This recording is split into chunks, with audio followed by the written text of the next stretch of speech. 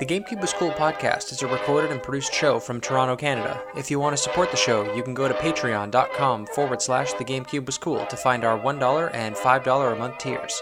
Special thank you to our Patreon supporters for the month of November: Ira Bell, Dan Wagner, Jed Winters, Christopher Valenz, Joey Sirico, Resident Evil Collector, and Tristan Panterato.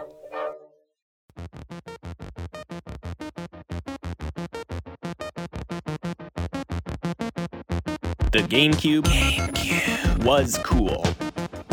Hosted by Mike Lane and Neil Gilbert.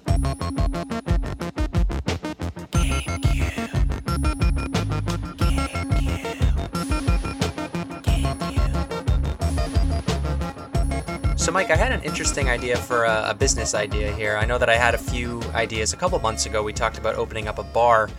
This one is slightly more depressing, but we were driving past a graveyard the other day. There's a lot of cemeteries around where I live, and it was Halloween the day that we drove by it. And I was thinking, like, I wonder if it would be disrespectful. It definitely is, but like, why? It's disrespectful to like create like a haunted walk through a graveyard. Like, I really love haunted walks. They usually take place in parks and schools and places that aren't scary. It would be great to have like a haunted walk through a graveyard. So I was thinking, like, it would be nice if you had the option to say, like, you know how you can donate your body to science? It would be nice if you could donate your body to entertainment, or at least your gravesite to entertainment. Like, look, we're going to bury you in this graveyard, just so you know they film things here, or something like that. I think it'd be good to, like, have a plot. Like, do what you want with your, your dead relatives. It's all great. But, like, for me, it's just a colossal waste of space. I'm sure people would be super down to do it because it would be like a fad almost. It's like, oh, I can see this in some article being like, oh, this is the new fad for young people signing up to soon be dead in a graveyard. I mean, like, it's just going to be a stone that your relatives, hate to break it to you, are never going to visit. So, like, you might as well have it set up where, like, maybe they can film, like, they can put up these haunted walks. I'm not for, like, people vandalizing it or anything. I'm not saying you can spray paint on it or anything, but like, it'd be nice to have a place where you can go, like, maybe sit down and read or something, like in a this is really depressing, but just like I hate how, like, when you go to a graveyard and you're loitering in it, no one's like, you just like seem to get. What you do you loiter in graveyards? You're making this sound like a daily activity. It's an epidemic. It's a huge thing I love to do. Just kidding, but I was just thinking, like, it'd be nice if if we could have like a haunted house through a graveyard. It would be good, like Scooby-Doo. It would be nice to do that. It would also be nice to have like a themed graveyard, I'm thinking. Ooh. I would like to be part of a theme. Yeah, because every graveyard is the same theme, and it's just bleak. Yeah. Yeah, I'm thinking maybe a Scooby-Doo graveyard theme is where I can bury you. Okay. Yeah, it'd just be funny. Hanna-Barbera land. Like the graveyard. Like a ride coming through. Here lies Neil Gilbert. He lived to be 32. But he loved Scooby-Doo for every minute of his life. This graveyard was dedicated to him and his memory. That'd be fantastic. Speaking of Halloween and movies, I watched Nightmare on Elm Street last week for the first time. The original. The original. Because we did our little review about Freddy vs. Jason, and where Freddy's obviously from. Co-starred in Freddy vs. Jason in 2003 or whatever it was. But no, 1984's Nightmare on Elm Street was obviously a cult classic, and a lot of moviegoers love it, especially horror fans. I'm gonna come out and say that movie sucks. Ooh, unpopular opinion here. Controversial opinion. It could be that I wasn't in the right frame of mind and I was expecting like a really good like cinematic movie, but like it doesn't age well. I'll give it that. I can see how like for the time it was probably pretty good, but there are horror movies from that generation that have aged so much better. Like I think of Alien and The Thing. The Thing, yeah. Yeah, those two, John Carpenter and Ridley Scott's movies, like they all aged super well. And this movie, just like something about it, it's just the dialogue is terrible. The effects don't really look super good. Every time Freddy shows up, it turns into a Michael Jackson music video for some reason. Like the music does not fit the tone of the film. It's Johnny Depp's earliest movie. He's like 16 in this movie. Yeah. There are certain scenes where it's like, oh, this is cool, and it's a really cool concept. Like I love the idea of Freddy Krueger, and I haven't seen all of the movies in the series. I'm gonna try and go back and watch them all because, from what I understand, this is the highest rated one. And I gotta say, Mike, I don't see it. I don't see it. Well, people, any listeners out there who are strongly disagreeing and shaking their head right now to Neil, please DM us and say how wrong Neil really is. It's a great concept. It's a great character. I love the idea of it. Like the deaths are cool and neat and whatnot, but it's just like Like, why does Freddy write his name in his hat like he's a 6-year-old going to day camp? In case he loses it, in case, someone might have the same hat, Neil. Maybe, I guess. There's just like really bad effects. Like, this is spoilers, but like at the very end, you see the mom get like ripped through a window, and it's clearly a mannequin. Like, it's not even. Obviously, it's made on a budget, and it's easy to go back and like criticize movies from 37 years ago. But I just want to say, like, from a 2021 lens, the movie is not very good. But yeah. Anyway, a movie that is good still is Nightmare Before Christmas, and I put up a poll on Instagram on Halloween night because I wanted to know, do you watch Nightmare Before Christmas on October 31st or November 1st? Because obviously that movie starts as Halloween is ending. So for me, it's a November 1st movie, but the results are in, Mike, and 63% of the voters say that they watch Nightmare Before Christmas on Halloween. Yeah, you know what? I'm part of that 63. I voted that I also watch it on Halloween. I know you're a November 1st guy, but for me, Nightmare Before Christmas is such a Halloween movie. I don't consider it a Christmas movie at all. And so if I watch it after Halloween, I feel like it's kind of passé at that point. Yeah, I can see that, but like it starts with Halloween ending. I know. Oh, I understand. Yeah. I understand. I just, me and the other 63%, we feel different. Apparently, I'm in the minority here. Clearly, I'm in the minority, but I'll be watching it. I'll be watching it after Halloween this year, as I do most years, because it's a perfect bridging the gap between holidays. I never thought it was one or the other. There is a strange feeling that week after Halloween, where the decorations are still up, the pumpkins are all rotting, and there's no movie that quite fills that void. And other than Nightmare Before Christmas, there's no other movie. Halloween really is like a super cut off holiday, right? Like it's you can't do anything after the 31st. Like you can't have a Halloween party after Halloween. Like that is that'll never work, right? No. It has to always be before. I can't think of like even like Christmas. You can celebrate Christmas after Christmas. Like it's like that's a totally normal thing to do. Family comes over on the 27th, 28th. Like that's a very standard thing. Like Thanksgiving, even like Easter, really, it's whenever you can do it. But like, no one is like trick or treating on November 5th. Yeah. I was just my girlfriend and I. We just watched that episode of Parks and Rec the other night where Ron Swanson takes like his girlfriend's daughters out trick or treating on like November 8th because he screwed up and they're going to houses.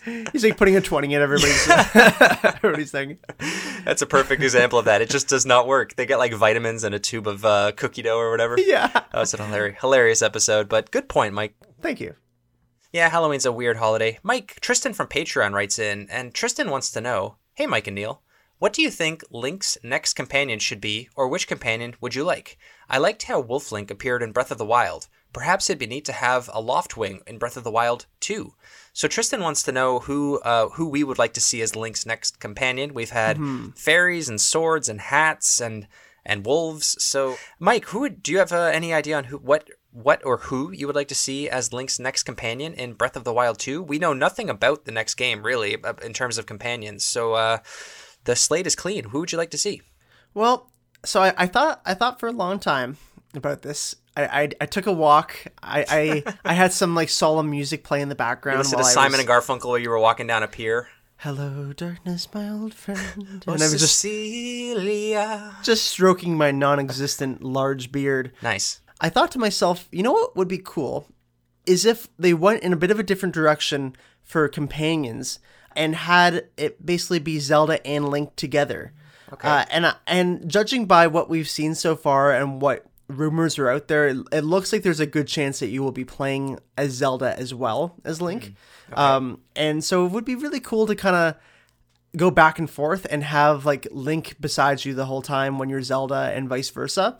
Okay. It would definitely change up the series in terms of the formula and the standard that there's been there for so long. But I mean, look at Breath of the Wild. That completely changed everything. So, the doors are wide open. And so that's kind of what I would like. I would like a human companion in that sense, or I guess an elf companion. Yeah, he's human enough. That's a good point.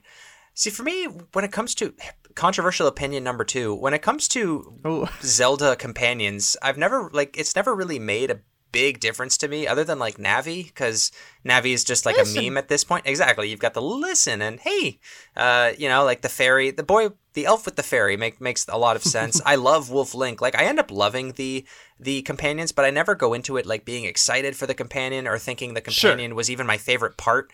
But what I would like to see, and this is another flipping Zelda on its head, is having a lot of the times or a lot of the old Zelda games, the game kind of starts off like it splits in half clearly, where like you have like the first couple of quests where you're collecting gems or coins or whatever it is, and then you collect your 6 shards of whatever, and then you start a bigger quest and you do like the extra dungeons and whatnot, like in Ocarina of Time, how like half that game is spent just like gathering up the sages, and then the next half of the game is collecting the other things. What I would like to see, and this would be something kind of cool, would be like if the villain of the first half of the game, like you start off the first half of the game with no companion. Maybe it's like an owl or whatever, one of Link's random animals that he can talk to. And then you have like this villain throughout the first half of the game that you think is going to be the big bad, not a Ganondorf, someone new. I'd like to see a new villain in a Zelda game. And then that villain halfway through the game becomes your companion somehow, because there becomes like a bigger enemy that comes out, like this random person that maybe showed up at the beginning, and it's like a twist, and he was maybe good, or at least on the neutral team or whatever, or he just comes out of nowhere. And now Link has to sort of pair up with this villain that was the bad guy for the first 10 to 15 hours of the game. Maybe he's a ghost at this point because he died, or he's got a spirit or something. Like he's unconscious, of course, because no one ever dies in Zelda games except for Ganondorf. But like Link kind of partners up with the villain, because I'm trying to think, has that happened in any of the Zelda games? I haven't played all of them. There's some of the handheld ones that I've missed, but I don't think so. Yeah, like he's never paired up with Ganondorf. Like that would be another completely flip. Like something bigger than Ganondorf shows up, and now these two have to pair up and fight. Yeah. I think both of you and I are on the same page here, where we'd like to see something new, where it's not just like some magical tool or some fairy or an animal. Because even the Wolf Link was a very different thing when that was a huge part of Twilight Princess that I really liked, and it's definitely my favorite part of Twilight Princess, I would say. Because it's unique, right? So I think another unique scenario would do a lot of justice to this great franchise. Yeah. So is Wolf Link your favorite Zelda companion then throughout all the years? Yeah. Okay. Yeah. I really like Tattle and Tail from Majora's Mask. Okay, yeah, that's a pretty good one. Yeah. I love Twilight Princess a lot more than other people, so. Yeah, you rank it way too high, man. But we're going to talk about that in like a year, so we'll dish it out then. Yes, exactly. All right. But Tristan, thank you so much for writing in. Listeners, remember, if you want to support the show, you can go to patreon.com/thegamecube-was-cool. If you support us at the $5 or above level, you get your name read in the credits at the beginning of the episode and the option to submit an opening topic, just like our friend Tristan did. So Tristan, thank you so much for writing in this week. And if you want to leave us a review on any of the podcast services of your choice, you can do so. We would be glad to read it in the mailbag. It's completely free of charge. We don't have one this week, so we're just going to lead right into the episode. So ladies and gentlemen, welcome to episode 71 of the GameCube Was Cool podcast. New episode every Thursday on every major podcast service. We are the #1 GameCube podcast on the internet, and we're here to look back on all 555 North American GameCube games, 1 by 1, sometimes 12 by 12. So far, we have covered 332 games. You can visit thegamecubewascool.com to check out all the things we've been working on. The website was developed by our very own Mike Lane. That's me. That's him. Last week, we covered all the Halloween games remaining on the GameCube. All the bad ones, anyway. The good ones, we've covered separately. This week, we are celebrating the release... They weren't that bad. They were okay, I suppose. This week, we are celebrating the release of Call of Duty Vanguard by discussing 2 of the Call of Duty games on GameCube, the only 2, as well as another shooter, Dead to Rights, because we had no idea where to put it. So, Mike, why don't we start off the episode here by talking about our memories of Call of Duty. Do you remember playing this game when you were a kid? Yes, of course. So, my first memories of Call of Duty was actually playing it at your house, Neil, with your brother. We would play it on your PC, and I think it was probably 1 that we played. Might have been 2 as well, but no, it was definitely 1. It was 2003. It was definitely 1. And I had no idea that these titles even existed on console until Modern Warfare. I just thought they were PC games. And I distinctly remember playing these games on PC and thinking how realistic they looked. Yeah. Like it was a very different thing for me, who had only played, kids games or like Roller Coaster Tycoon and stuff like that on a PC before. Or like Sarge's Heroes, the Army Men games on N64. Yeah. That was like the best we had before Call of Duty. That's right. And like, so before this, my brain was like completely unlocked into thinking about what a computer could do with video games. It was never, I never put the 2 and 2 together, right? Like gaming for this kind of gaming was on consoles, and then PC gaming was like StarCraft or Age of Empires and Diablo. Yeah. Right. It was stuff like that. So that was my first foray into it. And then, of course, I got really into COD when Modern Warfare came out, like I'd say basically, 90% of our generation. Yes. And Modern Warfare coming out in 2007. And we had a friend in high school, and he had a house near our high school. And it was only about a 10-15 minute walk to get there. And we used to have 80-minute lunches, Neil. Remember that? Oh, God, it was beautiful. In grade 9 and 10, we would have 80 minutes for lunch. And so, of course, we would, me and a couple other friends would, run over to his house, stop by Tim Hortons, of course, and go to his house, eat lunch there. And we'd be eating our lunch basically, in the basement while we would all be playing Modern Warfare together. And that was like, I played that, I'd say, almost every single lunch hour for 2 years. And you talked about it almost every day because you and I used to walk to school together in I think it was grade 9, I want to say, like towards the middle to end of grade 9, because that's when Modern Warfare would have come out. And you talked about it every single morning about what you guys were doing and playing. I was like, I don't know what the hell this guy's talking about, but I'll talk about it. Yeah, I was so excited. Like it was such an amazing multiplayer experience. And I think for me, coming from Nightfire, like you and I used to play it all the time, and that's what it felt like a lot, right? It felt like going back to that, just hanging out and playing Nightfire in a basement. It was hanging out and playing Modern Warfare in a basement against online people too. That was a big thing, is playing online. Mm-hmm. Yeah, I remember Modern Warfare coming out. It was a big deal.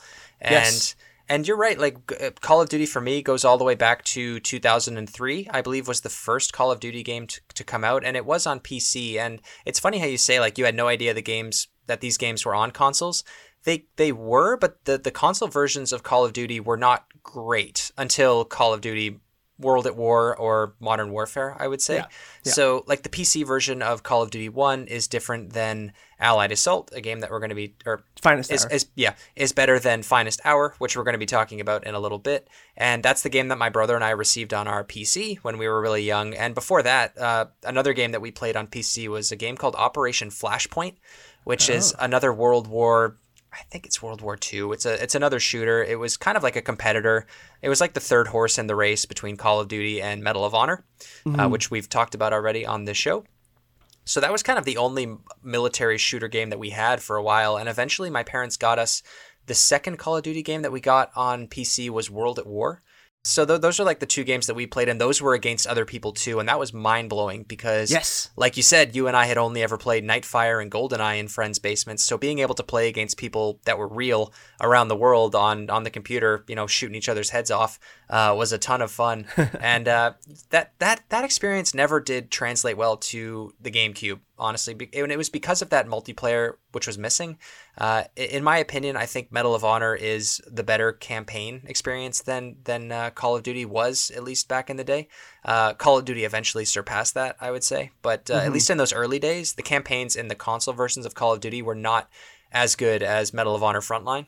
Yeah. So that hurt it for sure. And also there was no multiplayer at all in the GameCube versions of Call of Duty, which we'll talk about in a second. So yeah, that's kind of my memory of Call of Duty. And then just having you playing it at Cameron's house when we were in high school for months on end. I think I went over maybe once or twice with you guys because we didn't have the same lunch. That was the thing I know. We had 80-minute lunches, but there were two different blocks. So you had the earlier one or whatever, and I had the later one. So I never got to go over and play unless I skipped or something or there was a half day. But after Modern Warfare came out, I honestly skipped out on everything Call of Duty related. I don't remember 2 or 3 coming out. It wasn't until we finished high school that I was sitting in college in psychology, and the people around me started talking about Black Ops and how big that game was. And I was just like, oh, damn, Call of Duty is still a thing. I remember Mike talking about that in 2007.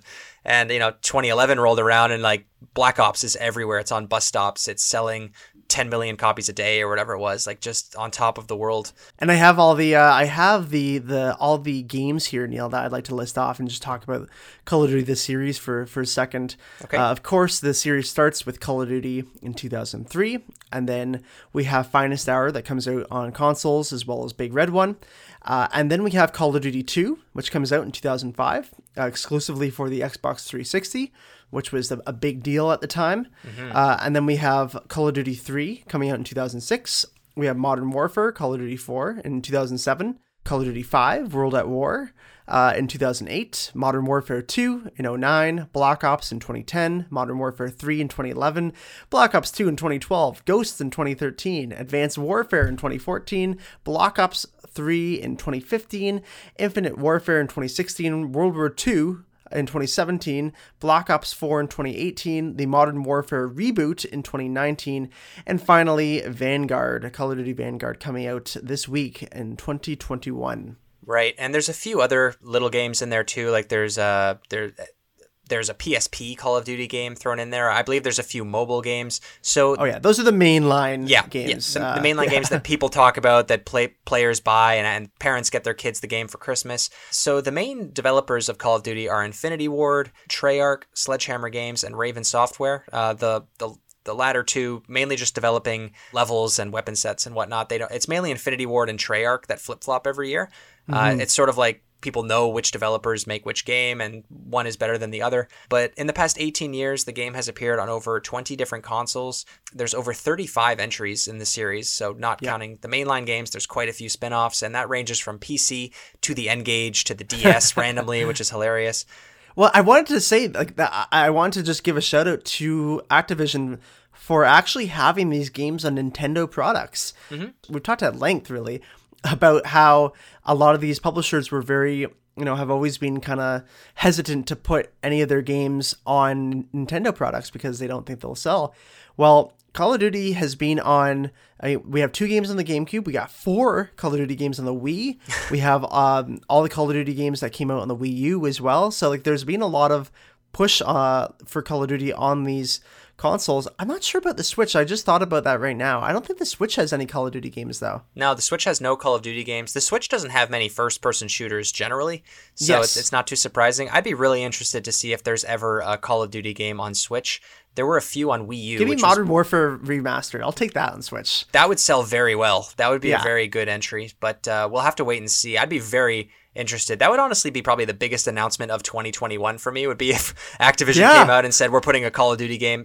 It could be Ghosts for all I care. Like, just putting a Call of Duty game on Switch would be hilarious. I'm glad you mentioned Ghost, Neil, because Ghosts is, I wanted to say, the best and worst reviewed. Well, Ghosts is the worst reviewed Call of Duty game. Okay. Coming in at around 5 or 6 out of 10 usually. Wow. And the best reviewed, it's a tie between a lot, but Modern Warfare 1 and 2 are up there at around 9s and 10s. I figured it would be one of the Modern Warfares.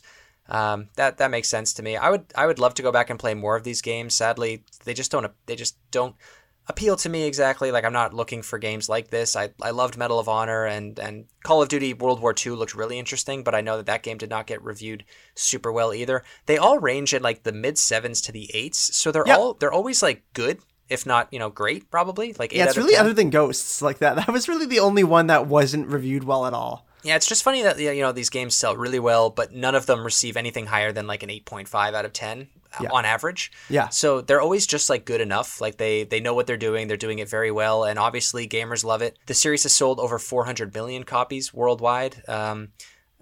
And it's made over $10 billion total, which is slightly more than what this podcast has made. So, it is the 3rd best-selling video game franchise of all time, which I thought was super interesting, behind only Mario and Tetris. Wow. Mind you, the Mario and Tetris numbers are inflated for a number of reasons, and they've also both existed for 35 plus years. Mm-hmm. So COD hasn't even been around for 2 decades at this point. So that's really impressive. I'm very interested to see how Vanguard does, because I've heard like people that play Call of Duty aren't super interested in it, but I still think it's going to be one of the best-selling games of the year. There's just a silent majority of people who will buy this game no matter what every year because it has Call of Duty written on it. And I just associate Call of Duty with November year after year. So like what we said, that time between Halloween and Christmas it's Nightmare Before Christmas, and it's Call of Duty coming out usually right on Remembrance Day, which is fantastic. It gets filled by Call of Duty fills the void. Yeah. I did want to say, because you mentioned Infinity Ward, which was being kind of the main developer really from the start for Call of Duty. There's been a lot of legal issues and people suing each other and some crazy stuff that has gone down. I'm not sure if you found some of this, Neil, while you were doing research, but I didn't realize that the current Infinity Ward has almost no relation to the one that started Call of Duty. Really? Basically, the entire staff is gone. All the founders are gone. because they got in this big lawsuit with Activision because of how well Modern Warfare did. They want to have raises for their team. Activision didn't want to do it. Everyone sued each other, and then they basically agreed to disband, but then like keep the name is kind of what happened. Okay. And so Infinity Ward, the real Infinity Ward, is actually Respawn Entertainment, who works within EA's ecosystem, developing games like Fallen Order, Titanfall, Apex Legends, and of course, they also made the new Medal of Honor. Right. Which is kind of funny. So it's a little full circle right there. It's a little incestuous, like how these developers end up, being poached by big publishers like Activision and EA. They end up getting just ripped apart from the inside out and then rebranded.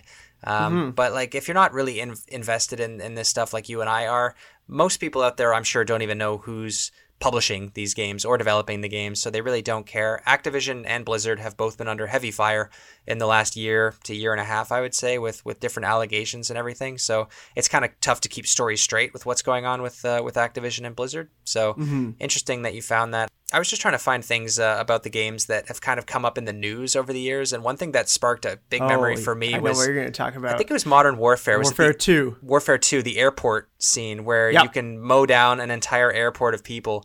And that was a huge controversy back in the day. I remember being in high school and seeing that like on the news. This was the first time. Ridiculously stupid to even have that in the game. I don't know what they were thinking. Their defense was like, you don't have to do it. It's like, you don't have to buy this game. It's like, well, yeah, but like... I think you can do the entire mission without actually doing that. Like, you have the option to mow down people, but you can complete the mission without doing it. It's like, why give people it's like GTA. It's like, well, you don't have to run through red lights and kill everybody on the map. It's like, well, I am going to, though. Yeah, you developed it. Like, someone put effort into this. So that was an interesting controversy of Call of Duty. There hasn't been anything quite like that since. No. These earlier games had quite a bit of censorship done in different countries, just with swastikas and Nazi Germany censorship, obviously, but we'll talk about that in a little bit. That's everything, Mike, that I have to say about Call of Duty as a whole and my memories of it. Should we jump into the GameCube games now and bring our guest on? Yeah, let's do it. All right, sounds good. Who's joining us today? Well, joining us today is our friend of the show, Spenny, who is very recently on for some more shooters from the James Bond games, and we had a lot of fun with him. So, Spenny, to start off today, we got to ask you a question, and that is, what is your favorite Call of Duty game of all time? Oh, of all time, Call of Duty 2. I think it was the first one I ever played, and I really like that it's World War II. And I'm a history buff, so I really like that. And you're talking about, because it's going to get confusing here with names, because of course we're going to be talking about Call of Duty 2, Big Red One, but then there's Call of Duty 2, which is just the normal Call of Duty 2 that came out exclusively for PC and Xbox 360 on launch day for Xbox 360. So that's what you're talking about, right? Yeah, I did not think you were going to be that factual right in my face here, but yes, Call of Duty 2 for 360 is my all-time favorite. Very good. Of the franchise. Call of Duty has been weird over the years about naming their games. Like, they had Call of Duty, and then they had Call of Duty Finest Hour, and Call of Duty 2, and then Call of Duty Big Red One, and like the Modern Warfare trilogy made a ton of sense. But well, and then there's the new Modern Warfare too. That's just called Modern Warfare. Yeah, and then there was Call of Duty. There's nothing attached to Black Ops, right? It's just Call of Duty Black Ops 2 and 3. Yeah. I don't think that they ever gave those sublines, but Vanguard is terrible. Can we just talk about that for a second? Yeah, Spenny, I don't know if you know, but there is a new Call of Duty game coming out this week, actually. Call of Duty Vanguard. I did know about that one, and I would like to just start off by saying that, like, first-person shooters, I have done my best. I have more recently had Destiny. I tried with Call of Duty. I tried online just enough to get my, just a big slice of humble pie. It's not my thing, which is, I think, why I love COD 2 and Big Red One, because you could do the campaign, or like I would play with like my cousins who had it, so we could do it without going online and get absolutely ruined, and that was very good for my ego. I think that we can all agree that we peaked as a species when Nightfire was released on GameCube. But first, let's talk about Call of Duty Finest Hour, which was released on November 16th, 2004. This game was developed by Spark Unlimited. We're never going to hear about them again. It was published by Activision. It's also on PS2 and Xbox. It rates a 7 out of 10, priced today at around $10. That's rough. And combined sales of the first Call of Duty console game, which was Finest Hour, reached 4 million units in the United States by July of 2006. So almost 2 years later, that would be a complete failure by today's standards. Imagine if a Call of Duty game came out in 2021 and sold 4 million units. Just to put it in perspective, most Call of Duty games these days, I don't think they sell less than like 20 million. No, if not twice that. I mean, yeah, you're comparing it to crazy numbers nowadays where selling 10 million units over time is, very successful. Yeah. Because this game is actually Call of Duty 1.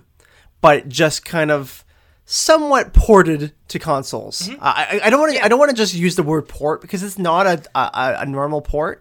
It's I don't know what you would call it, Neil, but just I would call it's a console port. Honestly, this is a time when the PC game is different than the console game. That's Call true. Of Duty That's a good came point. out. Call of Duty came out on PC in 2003, and then there was a console port made for PS2 and Xbox and GameCube that came out about a year later, and it's different. In certain ways, it's weird because it has a lot of the same story beats as Call of Duty on PC has. It features a bunch of intertwined stories and battles based on real events from the Soviet soldiers, from U.S., British soldiers. So it's very similar. I don't know why they didn't just port the game exactly as the PC version was, maybe just with graphical downgrades. The same thing was true when we talked about Medal of Honor. Like the very first Medal of Honor game on PC, I'm forgetting the name of it now. I'm blanking. But then it was different than Medal of Honor Frontline, which were sort of meant to be the same game, but it was a PC version of Medal of Honor and then a console port, which was Frontline. Again, same thing here, where they hit the same story beats, just not necessarily in the same order or with the same characters even. Yeah, different storyline. Kind of acts as a side story to the main game. 6 intertwined stories based on real events, like you said.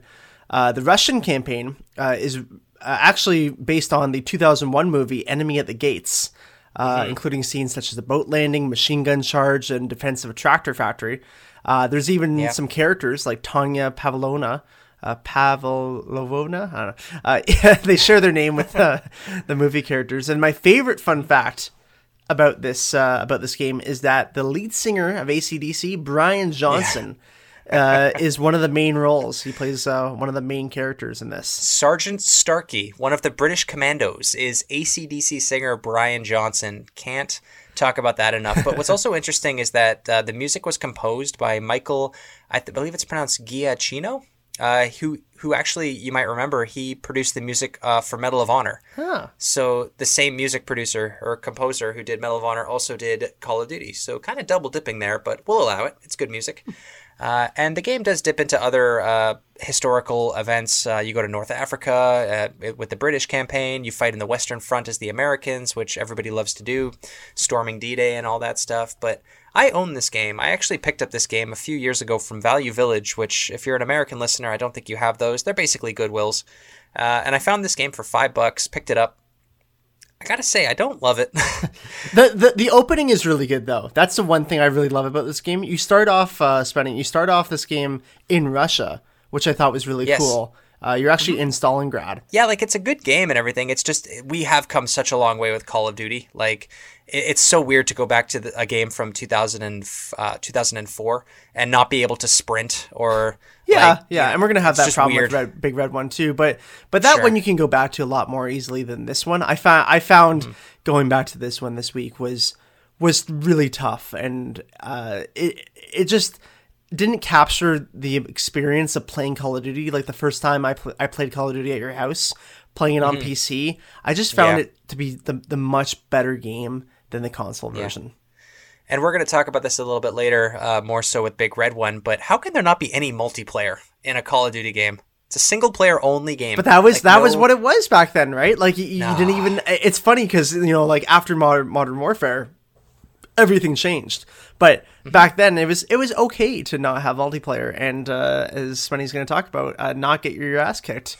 There are ups and downs. Definitely. Exactly. Yeah. This game was also originally going to have a sequel, Call of Duty Combined Forces, but the idea was rejected by Activision after Spark Unlimited spent $8 million to make Finest Hour, which is a ridiculous amount of money for a port. Wow. In this era.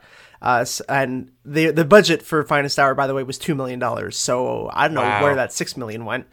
It is also known that during the development of the 6 single-player campaign missions were given by Activision for development to third-party employees, and to justify the delay in release of the game, the publisher decided to add multiplayer mode, which was not planned in contractual obligations. So, and that was for Combined Forces. So things went a little haywire there, and they never got a real sequel, which is kind of too bad.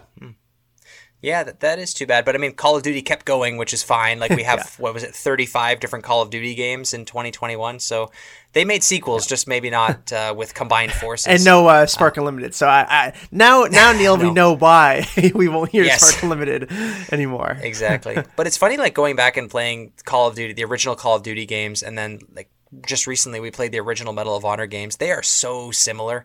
Like it really was anybody's game back then. Like who was going to come out, who was going to be the dominant force. But well, a lot of Infinity Ward's team consisted of members who helped make Allied Assault. Like it's the same.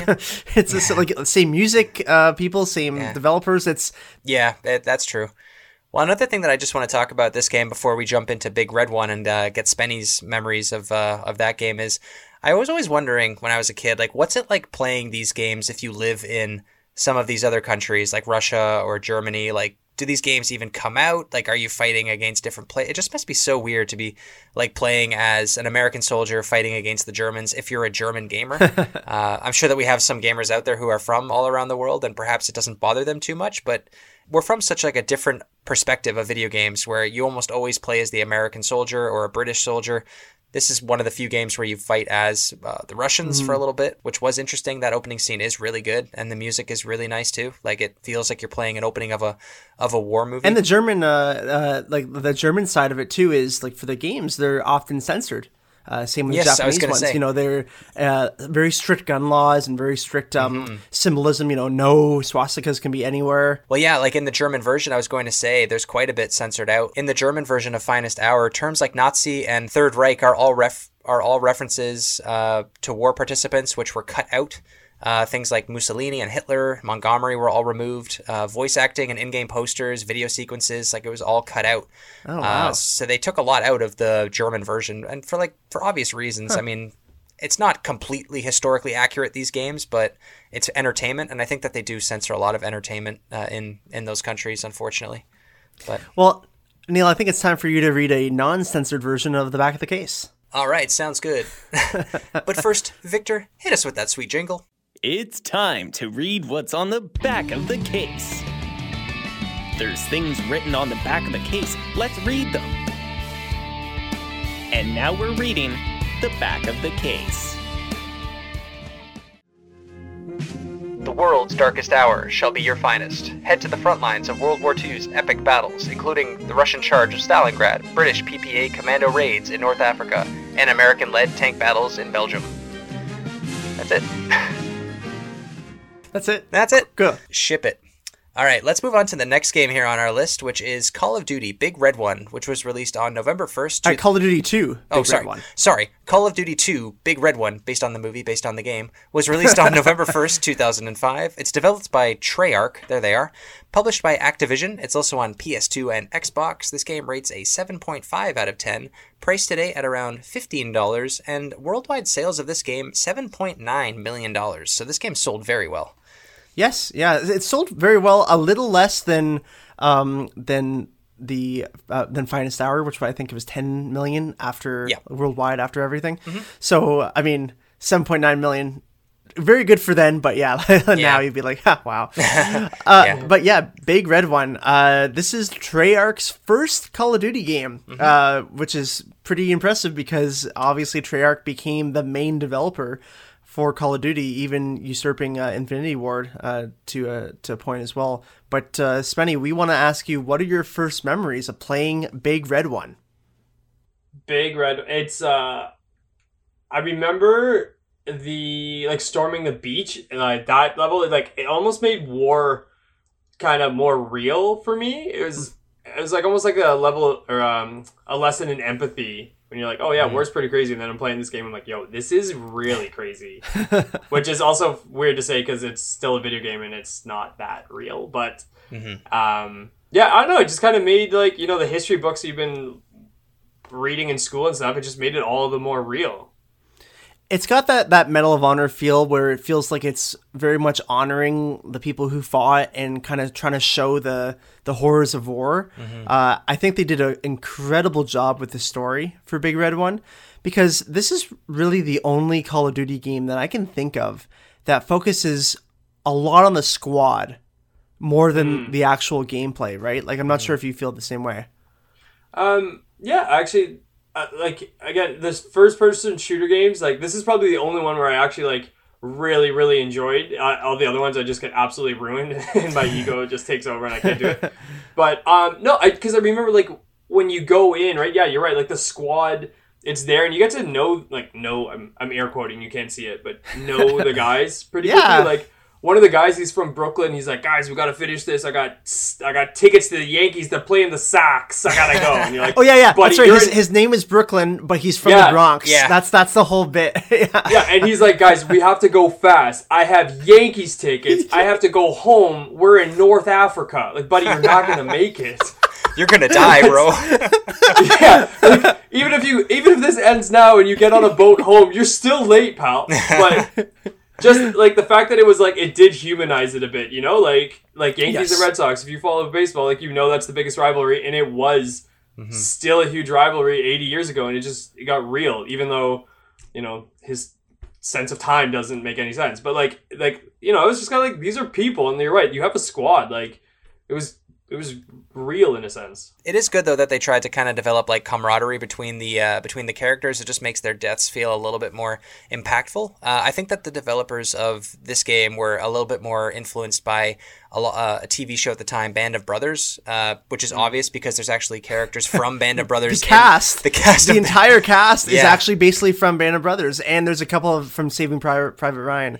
Those were the two movies or two features that they were really keen on, and they loved that, and so they wanted to bring these cast members in who knew how to voice these characters properly, and that definitely shows, right? When you're playing it, you really do feel you can almost, like you said, Spenny, in quotes, you feel like you know these people, it's and when oh god, what's his name, Vince or Vic or one of the guys, when he dies, spoiler alert, yeah, spoilers. When he dies, it's Vic.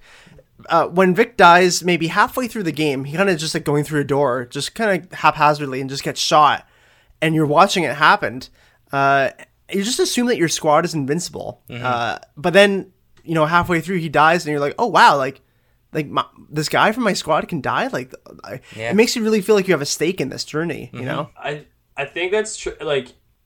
I for one. And I still play a lot of Pokemon Go, and I will use this as my example.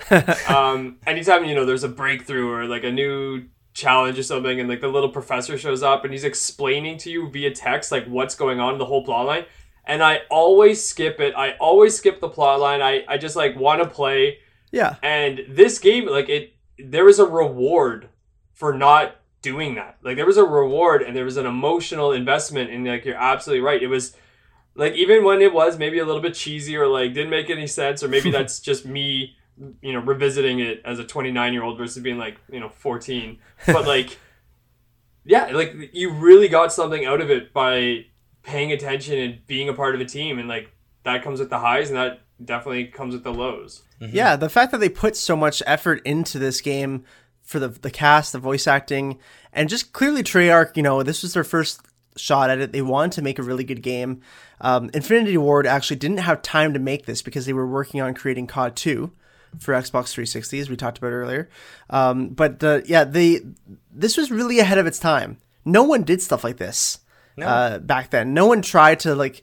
We've talked about very few games that actually tried to get real voice actors in, like real professionals to voice different characters and bring life to them. And like nowadays, that's so common. Like every video game often has like a celebrity in it or something. But this was really ahead of its time, and it shows. I'm trying to think though. Do Call of Duty games go after big name actors anymore? Like I remember Kevin Spacey was in a Call of Duty game. I think it was Advanced Warfare. I was in college. I remember seeing the trailer, and Kevin Spacey's in one of them. I forget which one it is now, but like Mark Hamill is in this game too. He's the narrator. Yeah. I don't know if you knew that, Spenny, but yeah. No, definitely did not. That's hilarious. Yeah, like that does not happen anymore with these Call of Duty. No. Like, name one actor who's in Vanguard. Right? Wait, I mean, other games do it, but yeah, Call of Duty, because Call of Duty has become this annualized franchise, right? Mm-hmm. This is before the annualization. This is Treyarch's first game, so it's a very different world. It's almost impossible to compare this game to new Call of Duties. Mm-hmm. Like, that actually is such an interesting point, because now, like, games make more than blockbuster movies, right? Mm-hmm. Yes. Like, big name movies. So, for 15 years ago, I'm sure, like, you go up to Mark Hamill and like, hey, do you want to narrate a video game? Like, that does not mean anything of what it means today. No. Like, I'm sure so many people probably brush that off, like, what are you even talking about, buddy? And, like, to get him, that's insane. Like, that's actually such a giant accomplishment, I'm sure. Yeah, no. And he's in quite a few other video games as well. Like, he's in, what is it? It's, I don't want to say... Well, he's in Batman. He's in Arkham. He's in the Arkham City games, and then he's also in Darksiders. I don't know if you guys ever played those games. They're kind of Zelda-like characters. But he's in a couple of games on the GameCube, too. Oh, on GameCube. I'm trying to remember now. Quite a few, actually. There's like 4 or 5 that Mark Hamill's in. And so it's kind of cool when, he was one of the first people to lend his voice to a lot of video games. Mm-hmm. Yeah. But yeah. A pioneer in so many ways. Yeah. Right. Now actors are jumping all over themselves to get into video games, especially in games like Far Cry and whatnot. But even a couple weeks ago, we were doing some James Bond games, and like one of the villains in the game is straight up just Willem Dafoe. Like in this random Bond game that's not based on a film. Like, it's not like Tobey Maguire throwing away the role for Spider-Man 2 or whatever, just kind of using his voice to make a quick extra buck. But one of the things that's missing in this game too, though, just like what we said with Finest Hour, for me that would be really neat, and this kind of ties into what Mike and I talked about earlier, but they're missing multiplayer, and this would be a really sweet campaign to play co-op. I don't even want to play like deathmatch. I would just want to go through these campaigns with a friend. 100%. Yes. Yeah. Like, why I love this game is, like, my dad's a huge history buff, especially World War II. Like, he loves it. And, like, growing up, I had a Sega Genesis and, like, an N64 and stuff. And, like, I'm playing Sonic the Hedgehog, and my dad comes down and was like, oh, that's really cool. And then, like, but, like, it doesn't register. Nothing resonates. No. Right? And the other games I had growing up, but, like, this one, all of a sudden, I was like, Dad, this is a game based on war, and he loved it. Like, he played, I remember him coming, like, to the breakfast table and be like, I played till 2:30 in the morning last night. Like, he played it, he ate it up, and I think it was the first time ever where he, like, I guess we're just talking about how far COD's come in, like, 15 years, like, how far video games have come in his life. Like, all of a sudden, he wanted to play Big Red One. And it was kind of cool that, like, I had bought it and it finally clicked for him, and, like, he was playing it. I would have loved to have been able to play with my dad, but you're right, it's just like a single campaign, which is also pretty hard. I never beat it. Yeah, these games were hard. These games were difficult. They were. Yeah, they were hard. Especially this one, because you really had to pick your shots sparingly. Yeah. You couldn't just, like, now Call of Duty games, you're just, well, yeah, that was, ammo away. Yeah, well, that was another thing, too, that I wanted to talk about, was just the differences between old Call of Duty games and the new ones. These ones had health packs, whereas new Call of Duty games, a really big change was regenerative health, which is just dumb. That's just games in general, though, right? Because I hate that. Basically every game has health regeneration. I hate that, man. Where this COD game has there's no sprinting, there's no health regeneration, there's no auto aiming or anything. It's like, because of that, it makes the game feel older, but it doesn't make it feel like it. I don't. In my opinion, you don't really need sprinting. I know people say that's like a a sign of bad game design, but that's fine. You don't have to sprint. You don't have to have your auto aim. You don't have to have your health regeneration, especially in a war game like this when you are trying to show the horrors of war much more. Yeah. I do like that it's a little harder in that sense. Yeah. And it adds almost like a survival horror element to it where you can't get fast enough away from artillery blasts. Like your character is slow. You do feel heavy because, your character is carrying 75 pounds of equipment on them. So it's realistic. I don't think that not having sprint made it worse. It was just different because every first-person shooter in the 2010s and 2020s has the sprint option. So it is weird going back to that, but it was nice going back to not having regenerative health. Regenerative, that's a hard word to say. It's basically when your health bar fills up automatically if you hide long enough, which is just dumb. Yes. When I get shot, I don't want to just sit there for 2 seconds and then come back out totally fine. Yeah. That doesn't make it stupid. We all know if you get shot and you sit down for a minute, you're good. Yeah. The bullet just If comes movies right have back taught out. me anything. Yeah.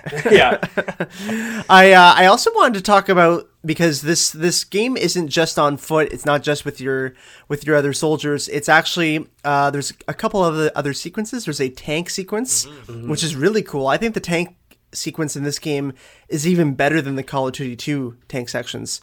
I find they're really fun to play. I personally really love the bomber sequences. I don't know if you remember those, Spenny. I don't off the top of my head, but again, the campaign part, I think I only really ever maybe 2/3 through, because it was really hard. I never beat it, so I may have just never gotten to this cool part of the game. The bombers, the tanks are relatively early, but the bomber section I think is quite late, because I think you're bombing Germany at that point, because it's going through the war, right? The war is progressing as you're going along, and it's actually just an aside here. It's really cool to see how the characters progress with their dialogue, because as the war goes on, their dialogue changes a lot.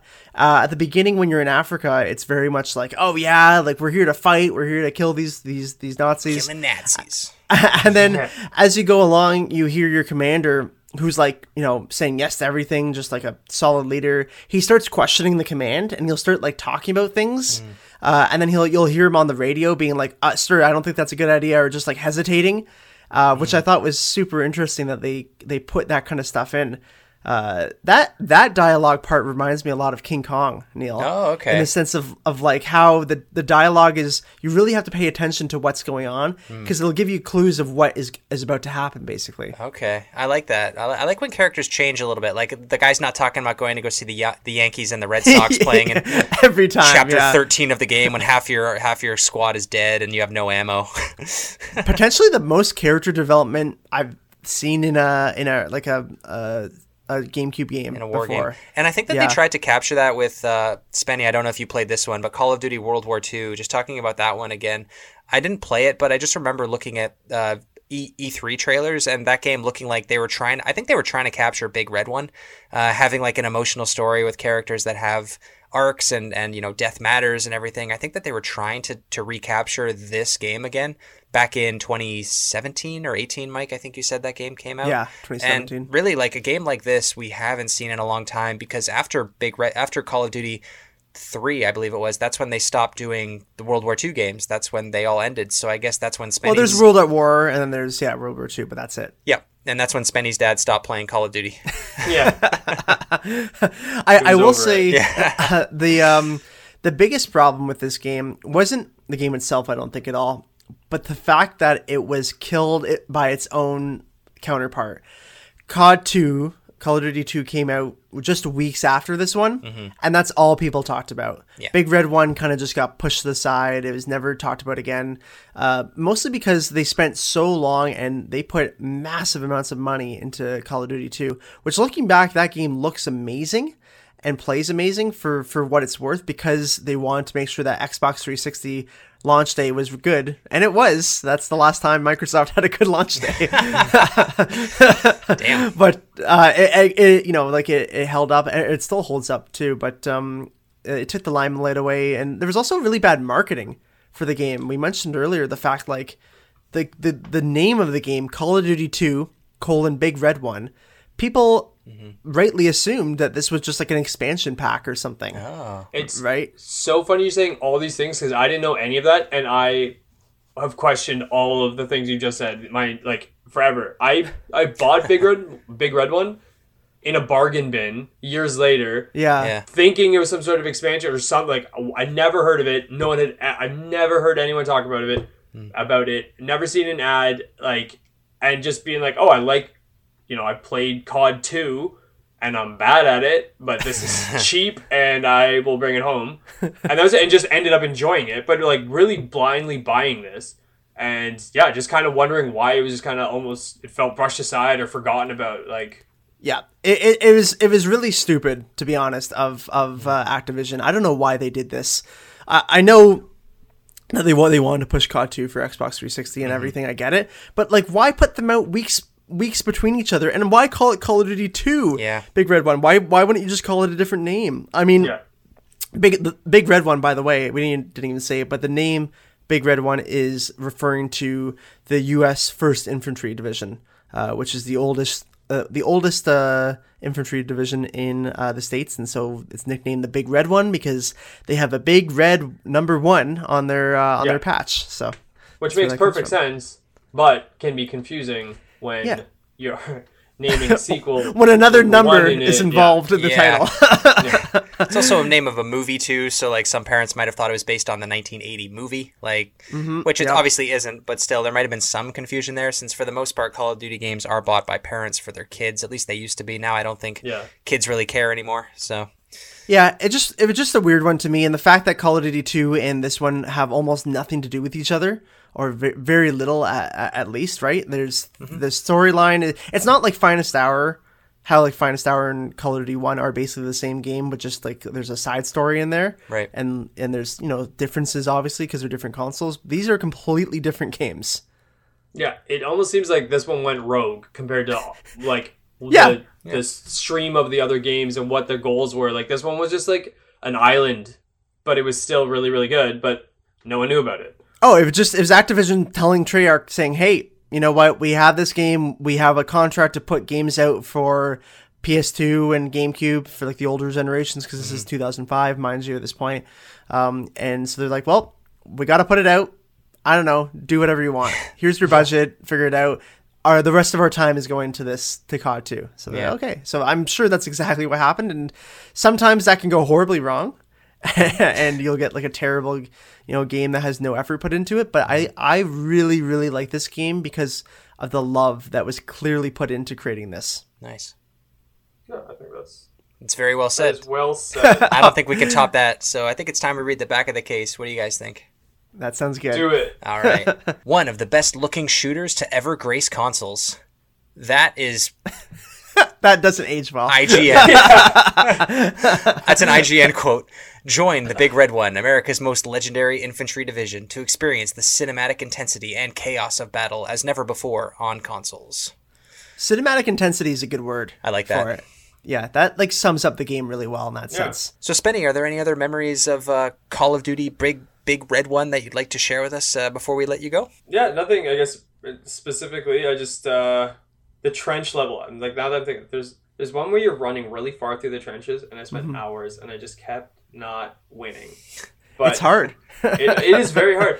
But like back to my dad, like I said, like I just remember him like he's like, okay, if I'm gonna be on the video games, like I have to be like doing something for myself. So he like we had a stationary bike, and my dad would be like on the bike playing Big Red One, and I just remember that. But it was just so cool because like Dad was playing video games and I was like 15, and it was I think like anytime I get nostalgic about games, it's like it's the emotional attachment I have to it. I love that. And like this is one of those games, and it's really cool, and I'm happy that you guys are spotlighting it. I love that. Spotlighting it, highlighting it. Yeah, either way. You're talking about it.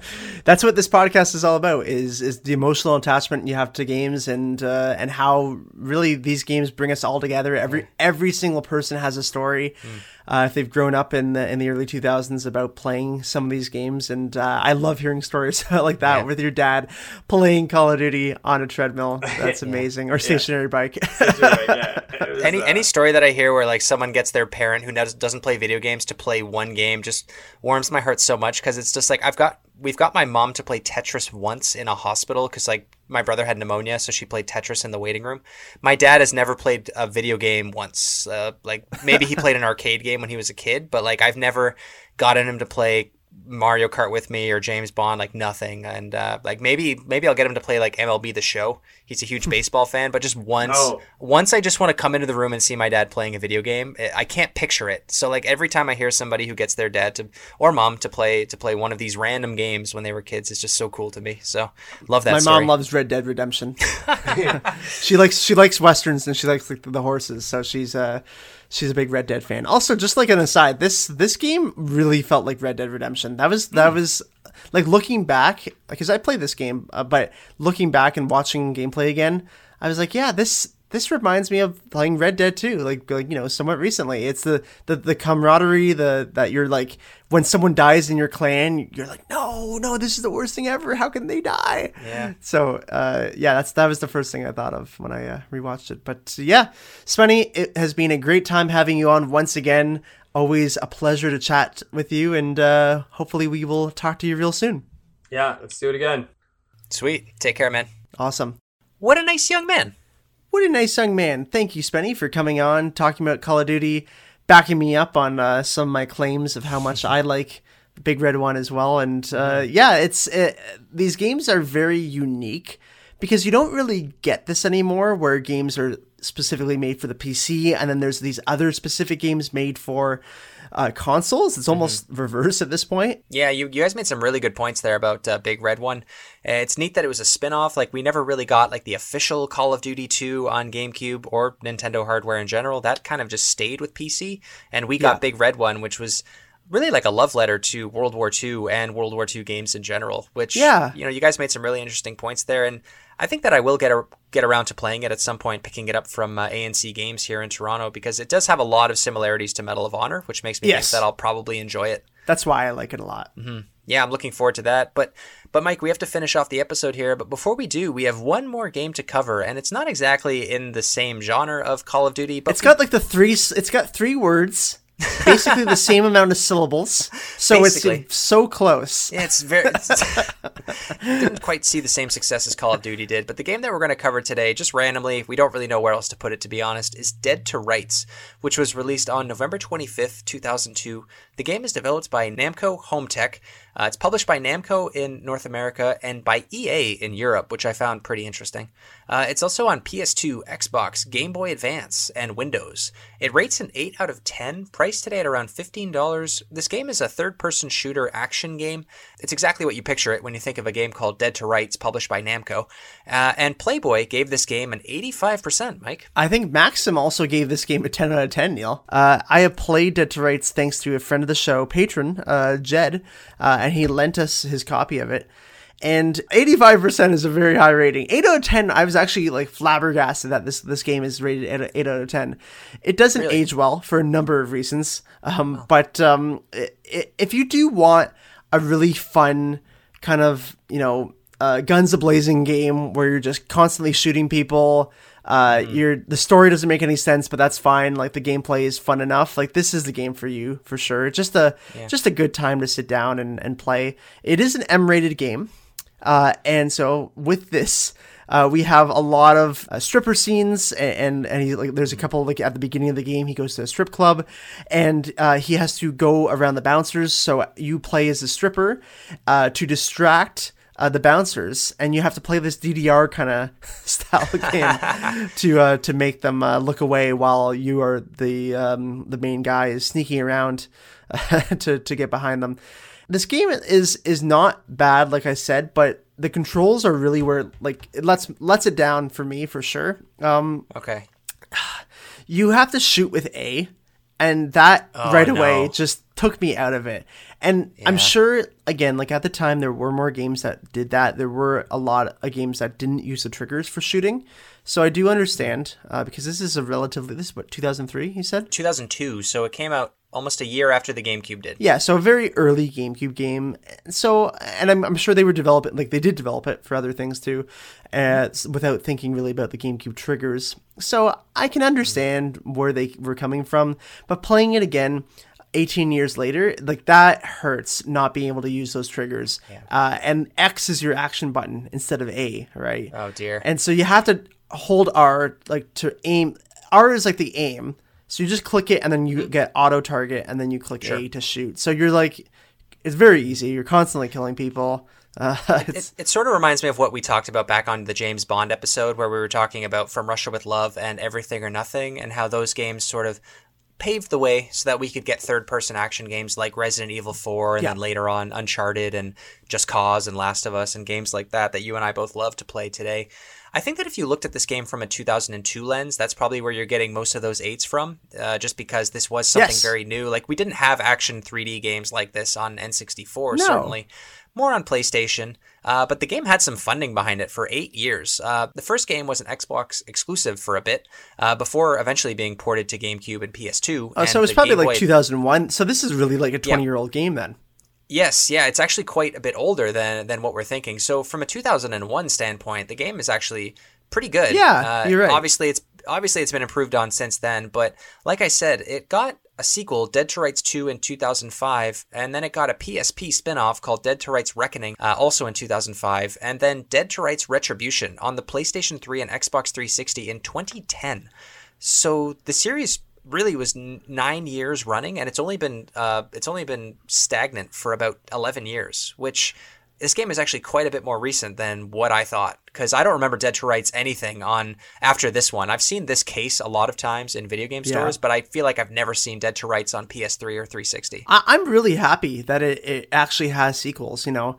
It deserves to get some recognition for sure, and especially like you said, it was released even before the 2002 version came out, so they did a good job for the time. It's really hard to play this today. One of the things I really dislike about the game is the fact that you have a companion.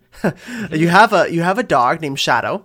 And Shadow can help you out in a whole bunch of different scenarios. Like, sometimes you need to go through pipes. Sometimes you need to, like, knock over an enemy or something. So you can, if Shadow has enough stamina, you can just tell him to go kill someone, but he can just kill that one person until he gets his stamina back. So his gameplay is really interesting, and I like it. But the problem is that Shadow is not on screen with you ever. He's only on screen when you call him, and then you have to, like, he's just automatically in his little mini mission. And I hate that. It would have been so much cooler if Shadow was just always walking with you. They almost had the opportunity to make this like a Twilight Princess kind of game, but playing it in a a dirty city, kind of like Gotham or New York. I guess it's called Grant City. That's the name of this. It's a fictional city. Remind me of like Matrix, huge Matrix vibes, dark city vibes. This it's a neo-noir, right? I'm sure that they probably wanted to have the dog on screen at all times, and to have it like as your companion, like a Zelda game. I think that would have been really neat. One mechanic in the game, though, that I was somewhat interested by was the bullet time. I don't know if this ended up playing very well, but it's okay. It's really funny to watch it because you're holding Y when you're doing it, and everything's like slowing down, and you're like diving in the air, and so you can be if you're not like if you're actually shooting, you're diving, and then if you're trying to avoid the bullets, you're going back like the Matrix. But picture polygonal animation from 2001 and then put that into a game like this, and you can kind of figure out what you'd get. Nice concept, though, because like we said, how it's very heavily influenced by the Matrix. The Matrix was very big still in 2001. The trilogy was still being made. So bullets being slowed down and time being bent and everything was very trendy for the late 90s, early 2000s, and it was eventually improved upon in games like Max Payne. Yes. And even indie games nowadays love to make games where you can kind of manipulate time and space. It's a fun game mechanic, honestly. I wish that it was used more. Unfortunately, it's not. It was used in GoldenEye Rogue Agent, but we don't like that game. The game draws inspiration from Hong Kong action cinema. The category would be, or the genre would be gung fu. Yeah, gung fu, like John Wick is an example of like a westernized version of that. Mm-hmm. So like right when I read that, I kind of thought of you, Mike, right away, because you like Sleeping Dogs, which is, it's not like inspired by those movies, but it is. It's Hong Kong, yeah. It's Hong Kong, yeah. So I thought maybe this game might appeal to you, but it doesn't sound like that. It is very comparable to Sleeping Dogs. It's no. It's fun to play for an hour or two. Like it's not a bad game, and again, I have to give it credit for doing what they did in 2001, but it's just very difficult to play something like this now when you have so many other games. Like you said it perfectly, Neil. Max Payne is a great example of an evolution of this kind of game. And if you really want to play a game like this, Max Payne is where you want to find yourself. Sure. I definitely got John Wick vibes as well, and because you're a cop, and the story is absolutely ridiculous. Sure, let's talk about the plot. You're doing the tutorial mission, and then you just like have a little cutscene, then you find your dad dead, and like the way you say it, it's just like so like, oh yeah, it's my dad. He's dead. And it's like, okay. And you have the voiceover. So like it's all very neo-noir. The music, the settings, they do a really good job in that. And so, you have to go after this guy because you're trying to figure out who killed your dad, and you're a cop. And so you're fighting all the corruption as well here because these cops are in on it. So it's an interesting story. It's pretty ridiculous most of the time, but it keeps you engaged. That's what video games are meant to do. So that's fine. Yeah, like the enemy AI also is not very good. Like there's just things that we just couldn't do yet in 2001. Even the voice acting. The voice acting is fine. It's just the audio quality is very condensed, and it sounds like you're recording it from a Nokia flip phone. You're recording it from the N-Gage. Yeah, you're recording it on the Nokia N-Gage and then sending it via your email on your Palm Pilot or whatever. So that doesn't really come across super well. But it was early on in video games still. So one thing that I found really interesting about this game, and it doesn't have much to do about the game, just before we close out, is the game used something called Star Force Protection Program. I found this in my research, and I knew nothing about this. No. Star Force Protection Program is a Russian software developer in Moscow, and they create protection programs against unauthorized copying and stealing the game, copying it. When Star Force anti-piracy, it was an anti-piracy program from the 2000s, and I think they're still around now. But when Star Force 3.0 was released, it initially provided extremely strong protection.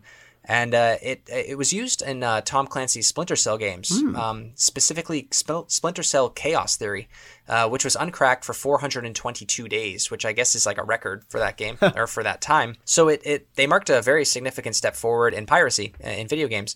But some gamers have advocated that developers do not use Star Force because they claim that it's malware.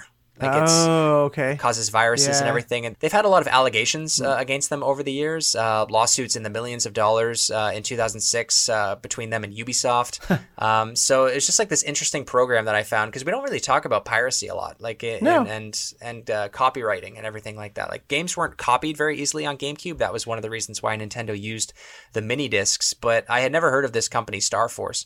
But I believe that they're still around today. Even though I think they only exist out east, though. So if we have any Russian listeners or anybody from Europe, perhaps they know a little bit more about this company. I picture them being like the McAfee of Russia. Yikes.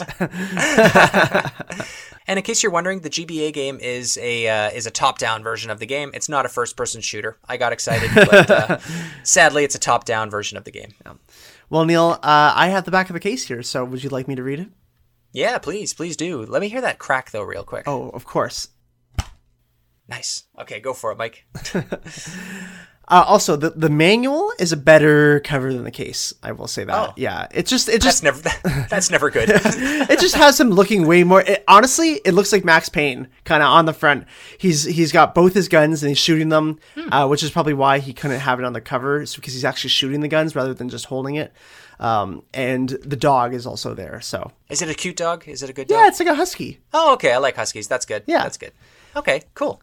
Meet Jack Slate, a cop on the beat in Grant City, unaware that his next call is about to change his life. What he discovers will send him on a downward spiral into a labyrinth of corruption, betrayal, and crime.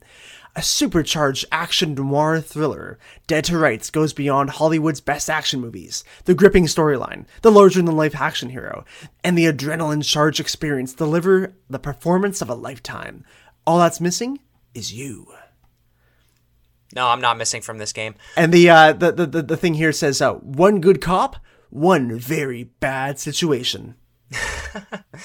Man, that does not pull me in at all. One thing that I want to say about this game, though, real quick before we move on to our closing thoughts, is I was watching the opening cutscene, I guess, and the dialogue, the monologues that the character has to himself. Yeah. It reminded me of Fight Club. Yes. Edward Norton it reminded me of Edward Norton's inner monologues from Fight Club. And I was just like, is this Edward Norton? It's not. I forget who the actor is playing the main character there, but it did remind me a lot of Fight Club. It's very similar. I mean, Fight Club just came out a year or two before, so I'm sure it was inspired by it. All right, Mike, that's a pretty good conversation on Call of Duty and Dead to Rights. So why don't we close out the episode the way we always do with our closing thoughts? So let's start with where do you see Call of Duty going forward? Not in general, because obviously Call of Duty is going to keep coming out every year until the day we die. It will outlive us, and I have come to terms with that a long time ago. Where do you see it going on Nintendo consoles? Because it's been a long time since we saw a Call of Duty game on Nintendo. It was on the Wii U. No one bought it.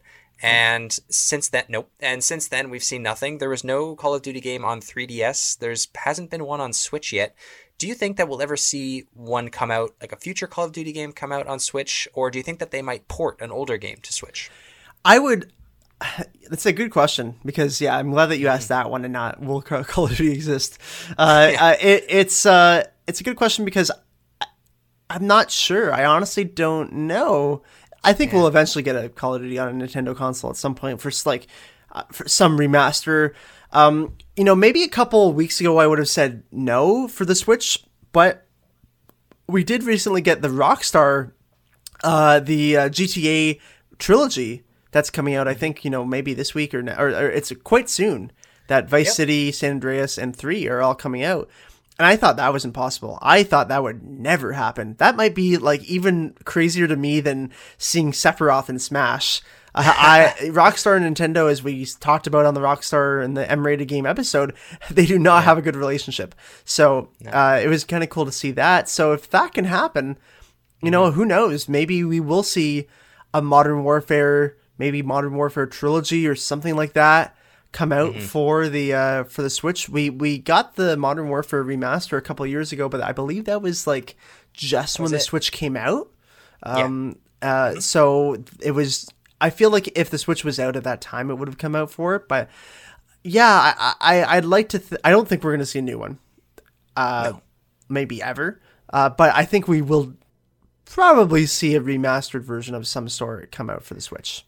Yeah, your only chance of seeing a new Call of Duty game on Switch is if they do one of these spin-off games again, like Big Red One, Finest Hour, or Road to Victory, like was on PSP. But I don't think Activision are going to do something like this again. No. I think they're just going to stick with making their one COD game a year, and it's going to be mainly focused on the online multiplayer, which we know Switch could not possibly hold. It's not a great game for the Switch. That's the thing, right? No, it's not a great service for Switch. Call of Duty is a service at this point now. It's beyond graphics and controls and 4K resolution. It's the online multiplayer experience, which I don't think the Switch is capable of doing. Maybe Nintendo's next console will be a little bit better at providing a better online experience. I think that the only chance of you seeing a Call of Duty game on Nintendo hardware again is if they can make a decent or remake a decent campaign to put on Switch and maybe have local multiplayer with very small rooms for online multiplayer. And I think what you said with the Modern Warfare trilogy, I think that's got your best chance of being on Switch, because they can just do something with the Xbox 360 and PS3 version. It doesn't need to be the PS4 and Xbox One version, really. It doesn't have to look that good, because I'm not sure if the Switch could run it, to be honest. But after talking with you and Spenny about Big Red One, I would love to see that game get remade or ported to Switch at some point. Put some of these older games out again. Activision does not go back to the well, though, very often with their old games. We've talked about Treyarch a bunch today, and they did all the early Spider-Man games, and we haven't seen anything like that come out since the 2000s. So also, I just thought of Call of Duty Warzones, which is the Battle Royale for Call of Duty, which we haven't even really mentioned, which has a huge player base. It does. Over 100 million people play it. And that's probably the one thing I actually could see coming to the Switch. Yeah, something like I can't believe I'm saying this, but something like what Bomberman did earlier this year, or Tetris 99. Yeah. Call of Duty 99, which is Call of Duty Warzones, That's... Yeah. I think that developers, publishers can maybe experiment that a little bit more. Just make quick experiences that someone can play, maybe not 100 people, but maybe it's, a little Call of Duty, bite-sized Call of Duty game that gets put out on Switch. It's a D-Day level, or it's, 100 people on a map and you fight against each other, like Capture the Flag or something, like a micro Mario Party, WarioWare style of Call of Duty game. Like, make it fun. It's a game. We're not playing these games for historical references or anything anymore. Like, just put something out there. Like, Bomberman did insanely well on Switch, and Tetris 99 is still played by... Just give me Nazi zombies as the... I mean, that's what we played all the time at lunch. We didn't even talk about that. We didn't even talk about that because it's not in these games, so... No, But like, that was a huge new thing. Just this extra mode that they added that became a sensation. And that sold units. Like, people bought Call of Duty just to play zombies. Yes, of course. Yeah. It was a huge thing, and many games have copied that style. So, say what you will about Call of Duty and its annualization, but it is a pioneer in so many different things. And, a lot of that is due to Treyarch, obviously Infinity Ward at the start as well. But, it's when you have a good developer who will, do their homework and create new experiences as much as they can within that pretty confined box of what Call of Duty is, you're going to get games that will keep selling and keep doing relatively okay critically. So yeah, no, they're not stupid at Activision. Like, I know that love them or hate them. Like, obviously there's reasons to hate them these days. They have had many controversies over the years, and it's unfortunate. Blizzard, I think, is worse than Activision. They're together now, but they're still, like, it's not like they all are merged together. Like, Activision still has its own staff and stuff, right? So, but it is in the gaming community. Like, it's cool to hate Call of Duty, it seems like. Yes. Like, you go to these gaming expos and everyone talks about the nerdier games, like, there's Zelda and Skyrim and all those games. But, like, if you went, like, cosplaying as no one cosplays as a Call of Duty character. Well, you can't. Sure you can, but you don't. Yeah, That's the I don't thing. know what you would do. So, it's just a soldier. Like, these games are insanely popular. Activision are not dumb. They know what they're doing and have an incredible business model set up. And if anybody out there could possibly come anywhere close to implementing it, you would in a heartbeat. So yep. Take that. Mike, what do you think is going to happen with Dead to Rights? Is that coming back? Quick answer, yes or no? Oh, you mean the other Call of Duty game that we talked about today? Yeah. With the it's. I said quick answer, yes or no. I know. I'm sorry. Because I actually think it will, because I know really? Because it has. This is like you said for the Dead to Rights part that we talked about. Like you said that this game has only been out of the market for 11 years. That's quite small amount of time for these GameCube games that we've talked about. Most of these games were like, they're never coming back. They got, Beautiful Joe, for example, its last game is in 2005. Like, we think that will come back, but who knows? Dead to Rights got a trilogy, got a third game in 2010. So I think it could come back. I think there might be room for it as a budget title. It could. I mean, they've got money. So if they want to ever reach into the well and bring it out, you might see like a Steam collection at some point. I think that might be the best we ever see. But yeah, nothing's ever dead anymore, and nothing's ever dead to rights anymore. Nothing. Oh, I love that. Nothing's ever dead to rights anymore. So yeah, you'll probably see it again. Maybe not as a Dead to Rights 4. I think a collection of some kind is likely. A new game, probably not. No. But I love this future that we live in, where games could come back at any day. On any day, check Twitter, and there's a remake of something coming out. So of the games that we talked about today, Mike, are there any that you would recommend the listeners out there pick up? I would absolutely recommend pick up Call of Duty 2 Big Red One. It still plays relatively well for 2021. It's a good game. It's a good story, because that's what you're really buying it for, is the story. If you want to play just a generic Call of Duty game, of course there's many more that are better than that in terms of the gameplay, but for the story, for the action, for everything that makes these early Call of Duty games great, Big Red One has it. Yeah, I'm looking for Big Red One now. Next time we go to a video game store, I'll be looking for that game for sure. It's not too expensive. It looks like a really fun game. Spenny said it's a pretty difficult game too, which is nice. I'm always looking for a challenge in my video games. So I already have Finest Hour in my collection, so it'd be nice to have all the Call of Duty games there, and you and I cannot play them together, so that's fun. Perfect. But Michael, we're playing Call of Duty on separate CRT TVs in our parents' basement. Why don't you let the listeners know what they can expect next week on episode 72 of the GameCube Was Cool podcast? On episode 72, we talk about one of my favorite games of all time. It's Mario Power Tennis. Such a good game. Wiggler for the win. I love this game. It is the epitome of what a good arcade sports games should be. And tennis is always a weird one. We talked about tennis just briefly a couple months ago in the summer when we talked about the WTA Tour one, and that was not a good game. But yeah, this I can play this any point, anytime. It's so much fun to pick up, and I can't wait to talk about it. Yeah, we've had a few Mario Tennis games over the years. We recently got one on Switch back in 2018, I want to say. And I remember playing that game and thinking it was fine. I had fun with it for a few weeks and haven't played it since. I know that they've had many updates since then. And I popped back in Mario Power Tennis just last weekend to prepare for next week's episode, just to get a little bit of a head start. And I was like, oh my God, this is a game. Like, it's just so much fun. They have not found a way to make that game twice. So I'm very excited to talk about it next week. There's going to be a lot to talk about. But until then, ladies and gentlemen, thank you so much for listening to episode 71 of the GameCube Was Cool podcast. New episode every Thursday on all the major podcast services. Leave us ratings and reviews so we can make the show better. If you want to support the show, you can find us on Patreon. We are The GameCube Was Cool. Then you can follow us on Instagram for free. We are at The GameCube Pod. Share us with your friends and family. Tell Spenny's dad Mike says hi. Thank you so much for the support, and we will see you next week. Take care. Bye-bye.